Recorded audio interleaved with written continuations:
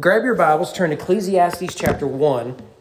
Ecclesiastes 1, you may remember during COVID, and I know you don't like to remember a lot about COVID, we started a series through Ecclesiastes. It wasn't necessarily verse by verse, though mostly we looked at each verse.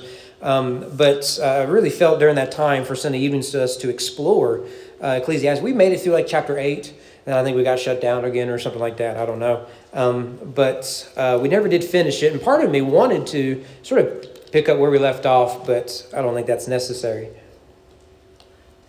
And since we've been going through Solomon in the morning, we're looking at his writings in the evening, we've looked at all of his major writings, Song of Solomon, the Psalms, and whatnot. And I think it's fitting for us to get a rough idea of some of what is in this book. Ecclesiastes is a book I love and I haven't quite figured out. There's a marriage joke in there somewhere. So I just love it. Like every time I read it, I discover something. You know, I think it's the greatest work of philosophy in history. At the same time, I don't quite have it all figured out. So maybe we can work through this together. But Ecclesiastes 1, we're going to read the first two verses. We'll look at others, but to start, because this is the thesis is laid out here, we want to start here. So if you'll stand with me, reverence of God's word, we'll read these first two verses. Solomon writes on the inspiration of the Holy Spirit, verse 1, the words of the preacher. You may have a teacher or something like that. The words of the preacher, the son of David, king of Jerusalem. Vanity of vanities, says the preacher. Vanity of vanities. All is vanity. Let's go to the Lord in prayer. Our Lord, we ask as we come to a seminal work in Scripture. It's a difficult work. We know that there is such deep truth here that often we are too blind to see it. Or maybe we don't want to see what it is Solomon is showing us. So help us through your Spirit to grasp its meaning, apply it to our lives, and be transformed by it. So Lord, open our entire being that we may believe your word as we hear your word and apply your word. May I decrease so you can increase. In the name of your Son we pray. Amen. Be seated. I don't know if you've done a lot of exercising yourself, but treadmills are really popular. You can go to most hotels now, and they will have a fitness area, and in there will be probably at least one treadmill. Whenever I travel, I will often try to go to the fitness area. They usually have a football game on, and I can get on treadmill. I have a treadmill at the house. I've put some miles on. It's a really nice treadmill. It was actually given to us one of our members, and it replaced my cheaper treadmill I had before that. And they're really beneficial for many reasons. However, have you ever been on a treadmill and feel like you were being tortured? Yeah. There's a reason for that. For one, you may feel like, okay, I've been running for an hour, but it's only been 2 minutes, right? That's very common. I once put up like one of my favorite, sitcoms, 20, 30-minute episodes. And I think, well, I will be so entertained by this show that I won't even notice I'm running. I didn't make it to the first commercial. Like, this is the dumbest thing in the world, right? This is torture, right? Can I tell you why it feels like torture? It's because treadmills were invented to torture people. This is a historical fact. In fact, let me throw this up here. It was in the 1800s. It was invented for British prisoners. Helps if I put it on. Here we go. British prisoners. This is one image. You can Google this. You can get others. Plenty of videos and other documentary evidence of this. So what you'll notice here, these aren't treadmills as we know them today. They would be more of the step master sort of things, right?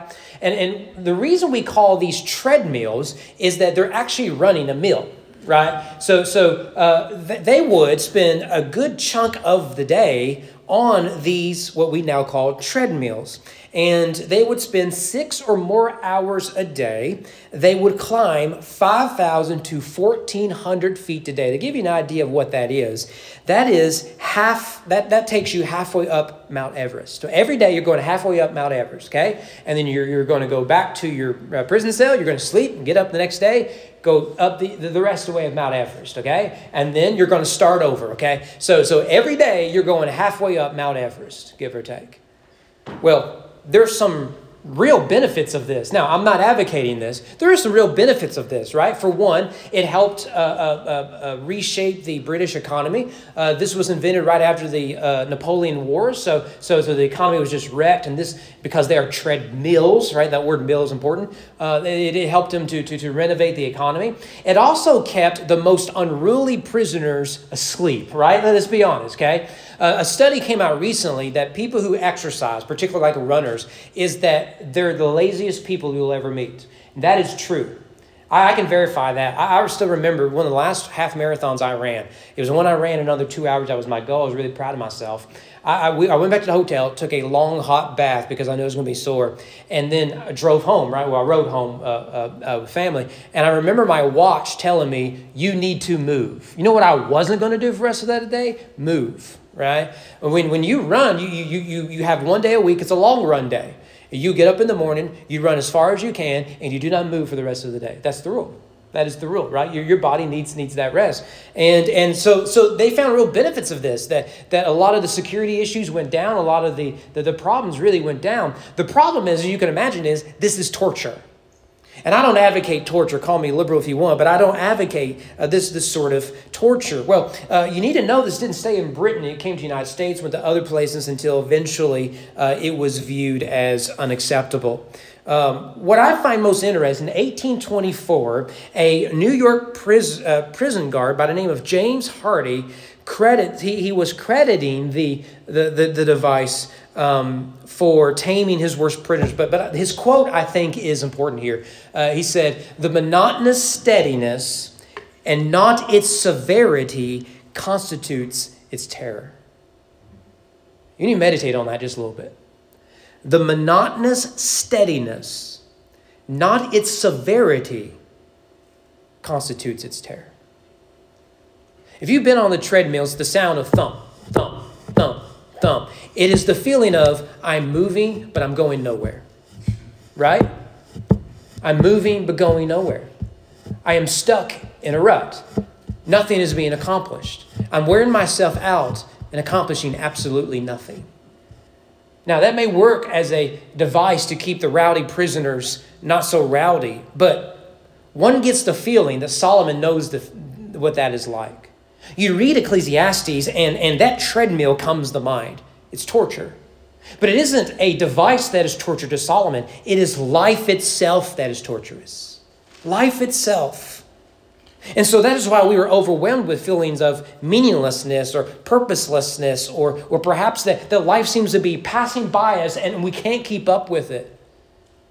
And if you ever feel like that, then you are ready and prepared for a book like Ecclesiastes. Let's start here with these two verses, particularly with the meaning of this word vanity. Vanity of vanities, says the preacher. Vanity of vanities, all is vanity. As you can imagine, the word vanity is sort of an important word in Ecclesiastes. After all, I believe verse 2 is the thesis of the entire book, as we'll see. But the problem is, what do we do with this word? How do we translate it? Remember, this is written in Hebrew, not in English. Your translation may say something different than mine. I'll put these up here. So if you're reading King James, ESV, NASB, or New King James like I am, it will say vanity. If you're reading NIV, New Living Translation, some of these more thought for thought, it will say something like meaningless. If you're reading the Holman, or which is now called the Christian Standard Bible, they dropped the Holman part. The Net Bible is probably my favorite translation, and others. We use the word futility. Right? Well, which is it? Right? Why the diversity? This is a fairly unique word in the Bible. I think, don't quote me on this, if I remember right, you'll only find this Hebrew word used in this way only in Ecclesiastes. We looked at a different use of vanity last week. Well, all these translations are appropriate and they do work, but there is more going on here than just mere meaningless or vanity. Solomon, if you're not careful, he sounds like a college freshman coming home on Christmas break after he took his first ever philosophy class, right? You ever meet these guys? And you stay away from them, okay? They'll come home and say, "Mom, Dad, I learned that life is meaningless," and all this sort of stuff. That's what Solomon sounds like at first, right? Woe is me, life is pointless, and all that sort of stuff. Now, to be clear, Solomon isn't saying everything in life is meaningless or futile or vain. Let me give you just two examples of this from Ecclesiastes. Ecclesiastes 4, better is a handful of quietness than 2 hands full of toil and striving after a wind. That's worth reading again. A quiet day without the in-laws is good, right? In-laws came by the house today to celebrate my son's 15th birthday. By the way, he's 15. You won't feel old, East Frankfort. He was 6 when we came here. 15. He'll be 15 Tuesday. Give me a minute. I'm a dad. Let me just be a dad for he's 15. 15! Good night. And like a 15-year-old, he thinks he's going to get a Corvette for his 16th birthday. Yeah, joke's on him. I think he should get, as I got, not when I was 16, but a 1987 baby blue Chevy Nova 0 to 60 sometimes, never uphill. That's what a teenager needs right there. A car that won't move. The girls will stay away then. Anyways, so you see that this even momentary quietness, right? There's a blessing in that. You ever enjoy a day off, right?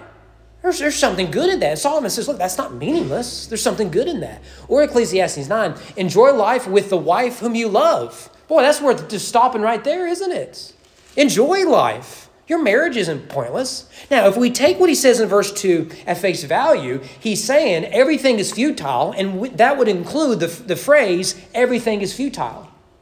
That's the way a philosopher would approach this. But if you read it, he's saying, no. If it's out of its context, if it's out of its purpose, if it's out of its design, then it becomes vanity. It becomes futile. But there are things that are a real blessing that God has given us in this life. So the Hebrew word here is hevel. That'll be on your quiz at the end. And the root word is what it is we want to see here. It seems to be related to words like breath, mists, or even smoke. Let me give you just a few examples of this to prove my point. Isaiah chapter 57, when you cry out, let your collection of idols deliver you. The wind, hevel, will carry them all off. A breath, hevel, will take them away. You see the point? Is it's essentially the same word used here. It's the root word, that is. Or consider Proverbs 21. It's interesting. It's Solomon again.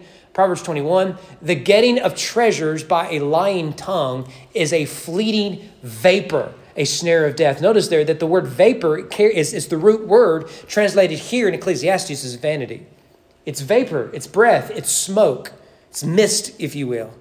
So this language of vanity of vanities, that sort of language throughout the Bible, right? We speak of kings and king, a king of kings and Lord of lords, holy of holies, the song of songs. Paul would describe himself as the Hebrew of Hebrews. The idea is he's describing not just vanity in general, but the vanity of vanities. The vanity of vanities. He's saying that there's a whole list of vanities, but he's wanting to explore the very vanity of vanities. That's a different way to look at Ecclesiastes that I'm still exploring myself. If we were to go back to a previous study, I'm not sure I really quite understood that. So what are some of these vanities, right? I just want to highlight two main ones, if you don't mind. The first vanity of vanities is that life is fleeting. Life is fleeting. Remember that the word here, vanity, is the idea of vapor, smoke. Smoke is characterized by its ability to disappear. Where does it go? You ever sit at the campsite with your girl, right? And you're watching the fire, getting mesmerized because you're a pyromaniac like every teenage boy is, and you're just throwing stuff in there to see if it'll burn. But you're watching that smoke, right? And it rises to the sky, and at some point it disappears, but you can't locate where that point is. Smoke just disappears. It's here. It seems real. It seems like something you can grasp, but it just disappears. The same is true with life. Many of you have asked things like, where is time gone? In fact, just somewhat jokingly, and the freak us all out is, my son is 15. He's not cute anymore. He's not been cute for a while, right? It was after, age 6, 7, you stopped being cute? Maybe 8, if you're lucky. Time is a train moving too fast, and we can't seem to slow it down. Just yesterday, maybe you graduated high school. It was the last weekend I celebrated in my 20th high school reunion. 20 years. 20 years. It just doesn't seem possible. Just yesterday, we were new parents. Just yesterday, we were walking down the aisle. Just yesterday, maybe you launched a business, or just yesterday you were getting ready to retire. Just yesterday, you lost your first tooth, or your kids lost that first tooth, or whatever it is. And I think we've all experienced this, that the older you get, the faster time moves. Let me give you an example of that. That when I was growing up, school felt like 40 hours each day, right? You got up too early to get on a bus, right? Because we were like the first ones on the bus in the morning, last ones to get off in the afternoon. And then you go, right? And it just felt like forever. So my wife is off school on Tuesdays. The kids are at school, and one of these days I plan on taking a day off to spend the whole day with her. But because we're parents, that day off gets filled with things we have to do, right? You know how this works, right? Like this Tuesday, she's off. The kids are in school, right? And I think, hey, I'm going to take that day off. Well, guess what? We got to take one girl. You know which kid it is now. You got to take one kid to the doctor. Just no big deal. Just regular checkup. And then we got to go get our real ID so we can fly in November. Day is shot. Because then we got to pick the kids up at 3:30. It's amazing. You get nothing done and the day is gone. I'm sure you've experienced this, right? I mean, it's just passing by so fast. And that means that the things we are investing in, trying to hold on to, they become fleeting because death is approaching us. And then time is the train that we just can't seem to escape, nor can we slow it down. So I want to show you how this works in Ecclesiastes. First of all, he argues that work is fleeting. Work is fleeting. Turn to chapter 2 with me, if you don't mind. Chapter 2, we'll read in verse 18. We'll do a little bit of flipping here this evening. I hated all my toil in which I toil under the sun, seeing that I must leave it to the man who will come after me. Of course, the man who comes after him will ruin his kingdom. We talked about that this morning. And who knows whether he will be wise or a fool? Spoiler alert, he becomes a fool. Yet he will be master of all of which I toil and use my wisdom under the sun. This also is vanity. Notice, this is part of the vanity, becomes the vanity of vanities. The vanity here is that I toil and I work and I put everything in only for it to be squandered by the next generation. That means that life is fleeting and all that I'm investing in will be lost and I can't enjoy it forever and ever. That becomes the vanity of vanity. Life is too fleeting. You could read the rest there. I think you get the point that he's describing there. He's lamenting that his career will be forgotten and even undone by the foolishness of the next generation. How many of you all still owe CDs? You own any? I got 2 CD cases in my car right now. You don't know why? Because my car is from the year 1998 and it is glorious. I love it, but you know how often I put CDs in that? Hardly ever. Hardly ever. Why? Because everything's digital now. You know that a guy invented CDs and he changed the music game. Changed the game. You don't know who he is, and his life work goes down the drain the second Napster went live. Because everything became digital. And you got to think he's looking at his life and man, what was the point of all that? What was the point of all that? As soon as it hit market, it was replaced. So our work seems so fleeting. And related to that, long life seems fleeting. Although taking care of our bodies is important and good, it is at best prolonging the inevitable. Let that be a blessing to you this evening. Look at chapter 3, if you don't mind. Chapter 3, verse 18. This, of course, is shortly after the, a time to be born, a time to die, all that. Chapter 3, verse 18. I said in my heart with regard to the children of man that God is testing them, that they may see that they themselves are but beasts. For what happens to the children of man, what happens to the beasts is the same. One dies, so does the other. They all will have the same breath, and man has no advantage over the beast, for all is vanity. All go to one place, all from the dust, and to dust all return. Who knows whether the spirit of man goes upward, and the spirit of beasts goes down to the earth? So I saw there was nothing better than that a man should rejoice in his work, for that is his lot. Who can bring him to see what will be after him? Well, that's an encouraging message, isn't it? We're no different than the beast in that we live and we die. I love a good conspiracy, not because I believe them all, but because I find them entertaining. Can I share with you a great conspiracy that you can spread around and I don't think anyone will be harmed? I think the Disney movie Frozen was invented to change Google searches. Oh, yeah. Someone's been on Instagram and TikTok too much. So here's the way it works, right? The way it works is that Disney is trying to protect their brand. They used to try to protect their brand. Now they're just trying to ruin it with bad Star Wars movies. But among other things, Star Wars is the least of their problems, frankly. But the conspiracy is that the rumor has gone for years that Walt Disney has frozen his body to come back to life, right? I'm sure you heard of that. So they did the movie Frozen so that when you Google Frozen, you don't get anything about Walt Disney. You do with that information whatever you want. I think it's hilarious. Now, what's the point? The point is that man has forever trying to prolong his existence, when in reality, we all end up in the same place. Righteous or unrighteous, man or beast, rich or poor, the powerful or the weak, the wise or the fool. In sports, weather is said to be the great equalizer. One team, if they lose because of the rain fell too hard, that falls on deaf ears because the rain fell the same for the other team. Weather's the great equalizer. So is death. You can't escape it. It makes us all equal. Doesn't matter how wealthy you are, even if you can produce movies to change the Google searches. This is what's going to happen. And John Adams, I love this from John Adams, the former president and vice president. Posterity, you will never know how much it costs the present generation to preserve your freedom.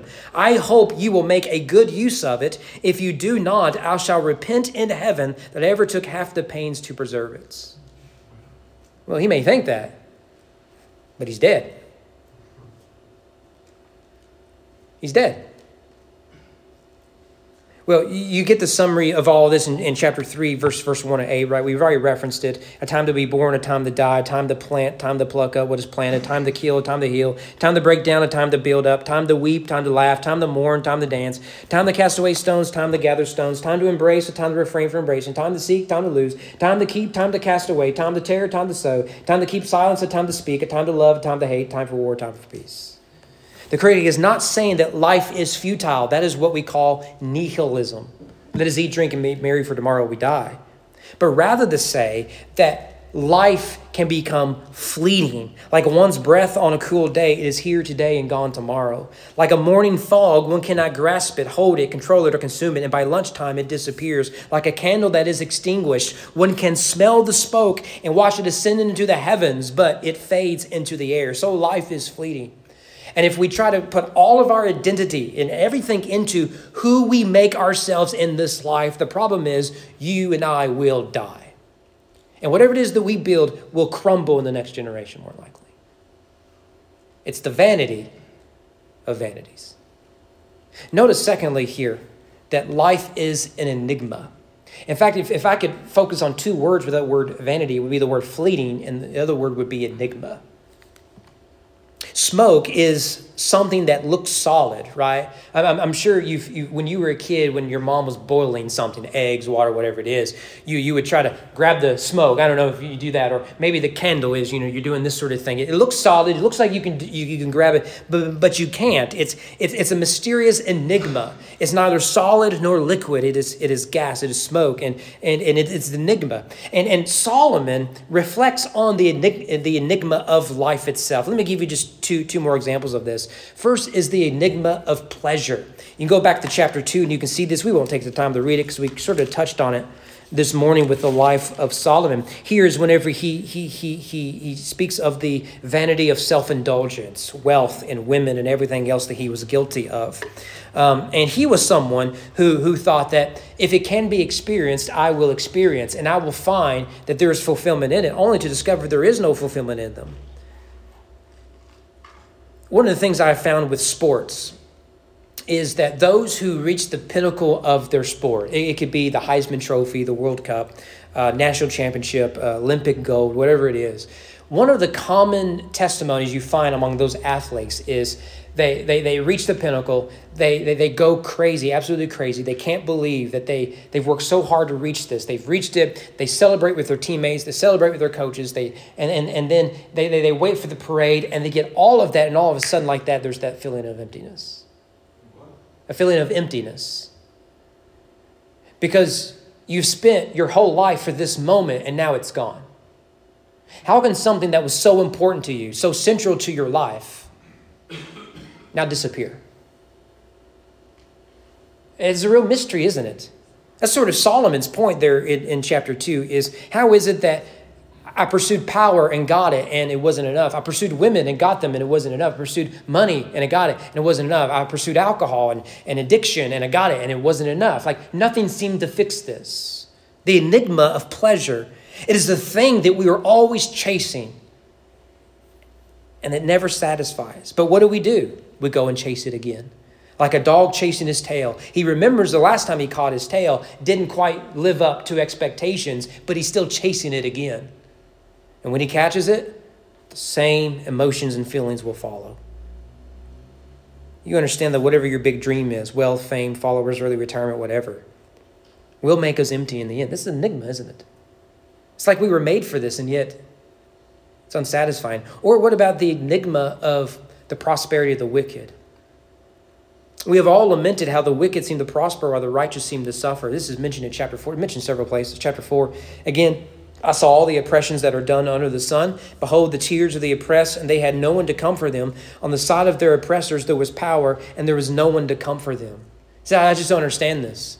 If the world was governed right, then the righteous would be blessed and the wicked would suffer, and yet it seems backwards. What an enigma that is. Turn to chapter 8, where he explores this in a little bit more detail. We won't read everything for the sake of time.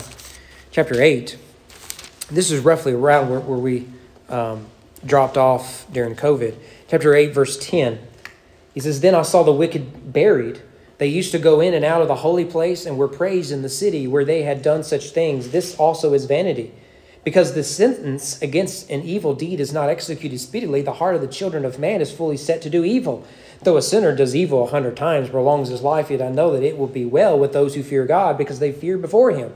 But it will not be well with the wicked, neither will prolong his days like a shadow, because he does not fear before God. Verse 14, there is a vanity that takes place on earth. There are righteous people to whom it happens according to the deeds of the wicked, and there are wicked people to whom it happens according to the deeds of the righteous. I said that this also is vanity. This too is vanity. You see, it's an enigma.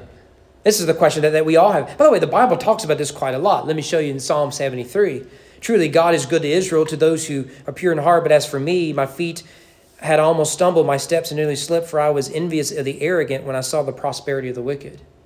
It's a common lament you'll see everywhere. This is the enigma of life. And how can God be good when the wicked prosper? The writer's answer is to ultimately point to the final judgment of God, but the question still hangs in the air. Who can make sense of this? The point isn't just this one specific issue. It is that we go about life and things don't seem to make sense. It doesn't seem to make sense. You ever watch your favorite sports team and they're winning games, but you don't know how? Arsenal. I think Louisville beat Notre Dame is a good example of that. They're not that good. Life is like that. We go through life, things seem to work out, and we get through the day and you're thinking, something doesn't seem right. It's the enigma of life. So it is the vanity of vanities. So then what is the answer to this, right? One of the problems with Ecclesiastes, we come to it and we see that Solomon is asking good questions, but does he provide any solid answers? And I think he does. I think he does. I want you to note this, that this is the root issue of this book. It opens and closes with the same statement, right? Chapter 1, vanity of vanities, all is vanity. Chapter 12, the last chapter, vanity of vanities, all is vanity. Right? So these are bookends, right? And so you open and you conclude with the same conclusion, which means the answer will be found in the middle. The exploration is found here in the middle. And let me give you the two answers that he has, right? We're doing twos all night, I guess. The two answers he gives to the vanity of vanities. The first answer he gives is fear. The writer's ultimate answer to the vapor of life is to fear the Lord. Because we will either fear man, fear our circumstances, or fear a sense of loss and vanity, or we will, in our fear of the Lord, trust in his sovereign care over our lives. You'll notice here that because we fear the Lord, it is the Lord that gives meaning to our lives. If we fear man, or we fear the vanity of our life, then our work, our toil, our efforts, our popularity, our followers, our accomplishments, our circumstance, all of that will then give meaning to our lives. And the problem is you're not good enough and powerful enough to secure that sort of purpose.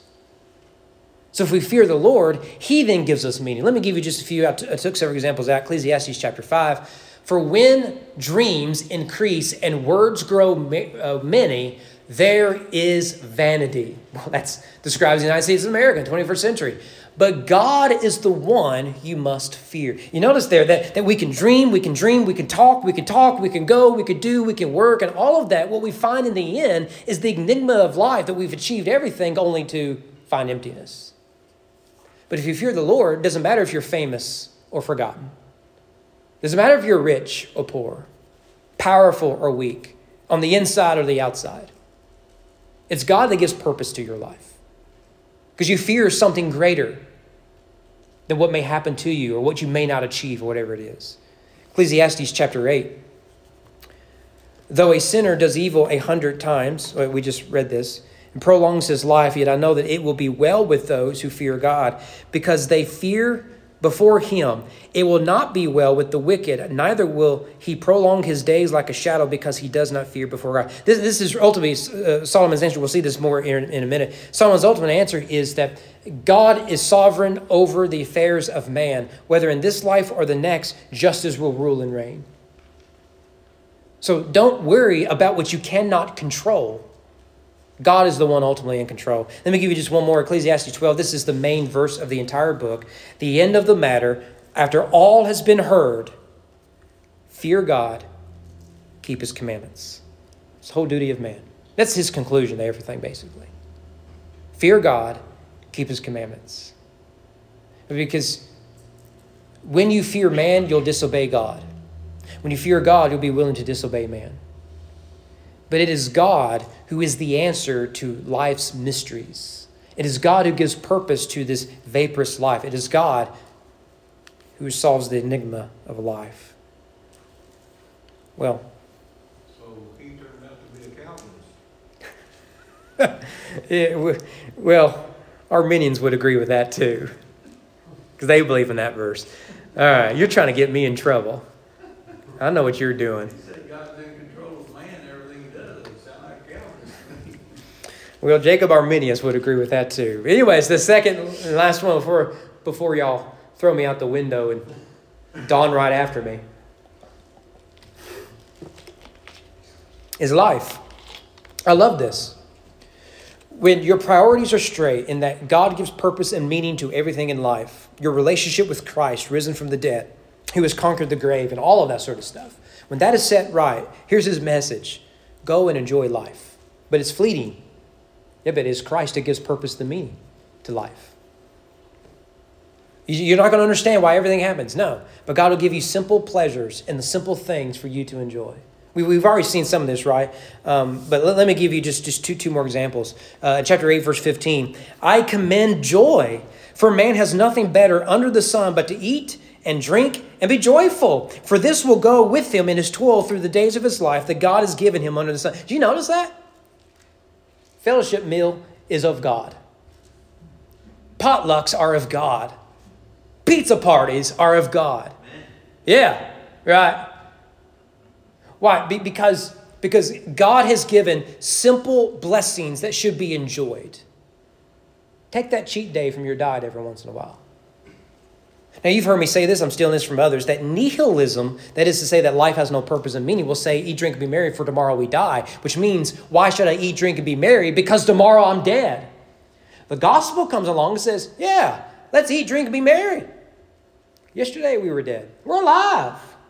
We're alive. We got reasons to celebrate. Jesus is risen from the dead, and one of the first things he does is cooks breakfast. Fish. Yeah, I mean, it's not as good as what you're getting in a hotel, and that tells you something, but it's still food. It's still food with friends. It's the simple things in life. That date night with your special someone. That vacation that you take, that maybe you splurge a little bit at your favorite restaurant, or go spend the evening bowling to do whatever it might be. An evening with the kids or the grandkids, whatever it is.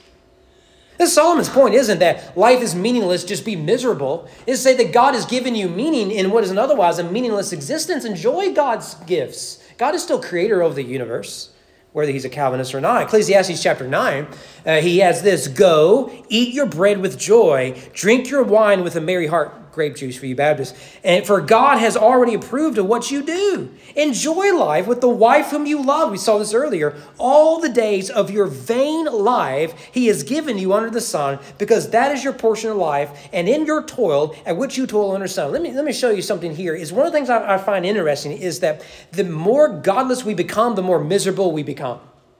And it ought to be the Christians who walk through life with a smile, knowing that life is a real pain in the neck. You get up early to do the same job you did yesterday for the same pay you got yesterday, to pay the same bills you paid last month. You'll do it for a smile, with a smile.